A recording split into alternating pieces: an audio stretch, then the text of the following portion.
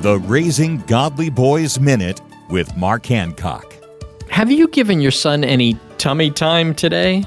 Tummy time is a fairly new concept in the parenting world in which parents of infants are encouraged to let their baby spend time on their stomach. Babies often protest and find it very uncomfortable, but without this valuable time, they will not strengthen critical muscles or eventually learn to crawl. No matter your son's age, he still needs one small challenge each day. This could be saying his own order at the restaurant, calling the vet to make an appointment for his dog, or completing a puzzle, anything that he would not normally choose to do himself. He may protest and find it uncomfortable, but it will strengthen his resilience muscle and build his self-confidence. For more ideas on raising boys to be godly men, visit Trail Life USA or RaisingGodlyBoys.com. Find free resources to help you at RaisingGodlyBoys.com. RaisingGodlyBoys.com.